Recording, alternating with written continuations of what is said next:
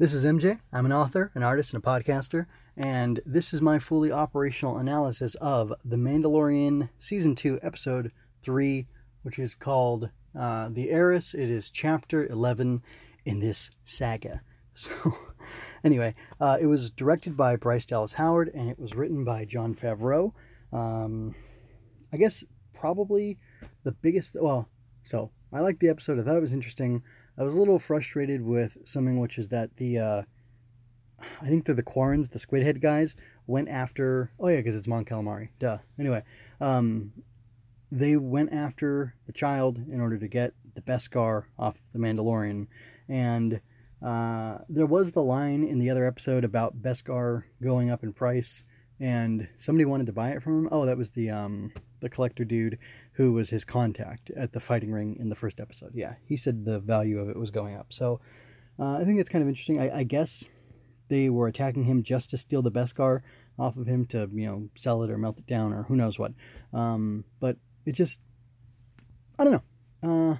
I know the armorer told him that he would have a target on his back, or he would have a bunch of people's attention for having the Beskar, but I thought she meant the Mandalorians, his fellow Mandalorians, more than other people, than outsiders.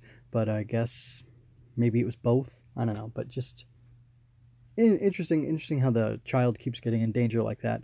And I just thought that was kind of odd. I also find it strange. I guess people could eat monkeys because similar ancestors or whatever, according to evolution. Or I guess would it be monkeys or chimps? I don't know. Anyway, as I say, I find it kind of weird that on Mon Calamari they serve chowder made with little octopi or octopus type creatures, and they are octopus type creatures, them and the Quarrens even more so than the Mon Calamari, but whatever, it's sci-fi, I guess.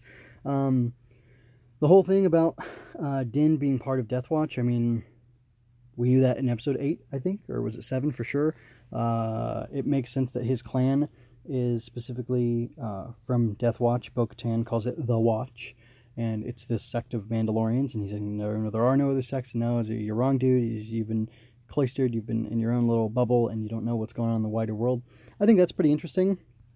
I hope that makes people a lot more comfortable with all the contradictions between The Way and the rest of what we've seen in the Mandalorians and Star Wars canon, especially because they've been expounded upon so much in Rebels, and Clone Wars to some extent, but like a lot more in Rebels. I feel like it got even farther.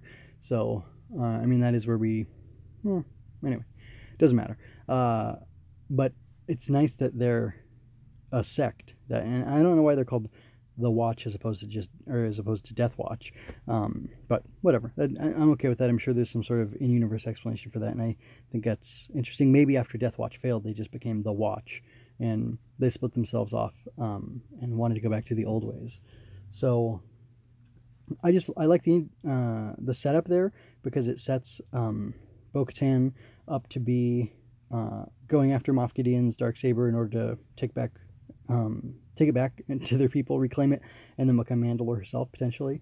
So that's pretty interesting. Like everybody else, I wonder how he got it from Sabine, or did Sabine give it to Bo, or she was going to take it to Bo? I don't remember how that went at the end of Rebels. It was a few years back, so I'm not sure. But I found it to be very interesting. I loved seeing 4 Mandos, like a fire team of Mandos, taking down that Imperial ship. That was super cool. I like the Imperial Remnant still doing their thing. The suicide pill thing that the guy had was pretty dope.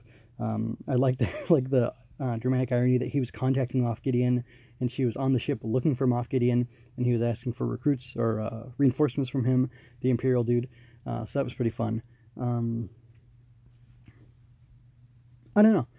It was kind of funny seeing the child hanging out with the spawn, the frog spawn or whatever, because he was, eating potential siblings. And it didn't seem like he wanted to eat them. It seemed like he actually had an affection for them, which was kind of funny. Feels a little contradictory, out of place, but then again, he's a child, so I guess children change their minds, or I could be accused of being flippant at times, so I guess that's fine. But again, I really like the action.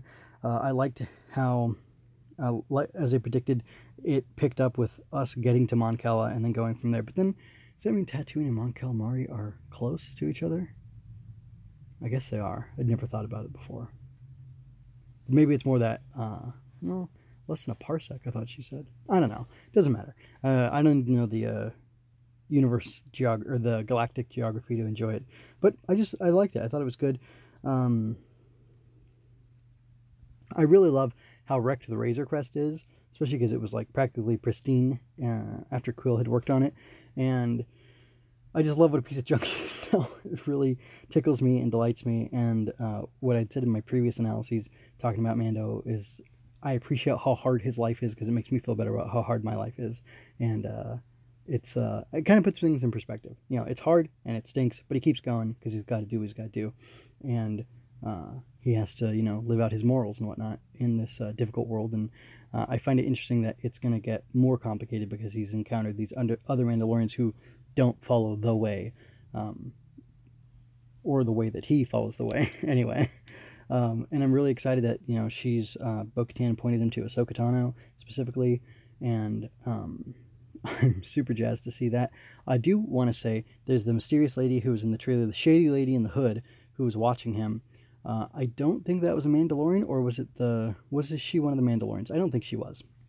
So she's somebody else. It's another factor, another person, potentially another faction that's going to be brought into the show.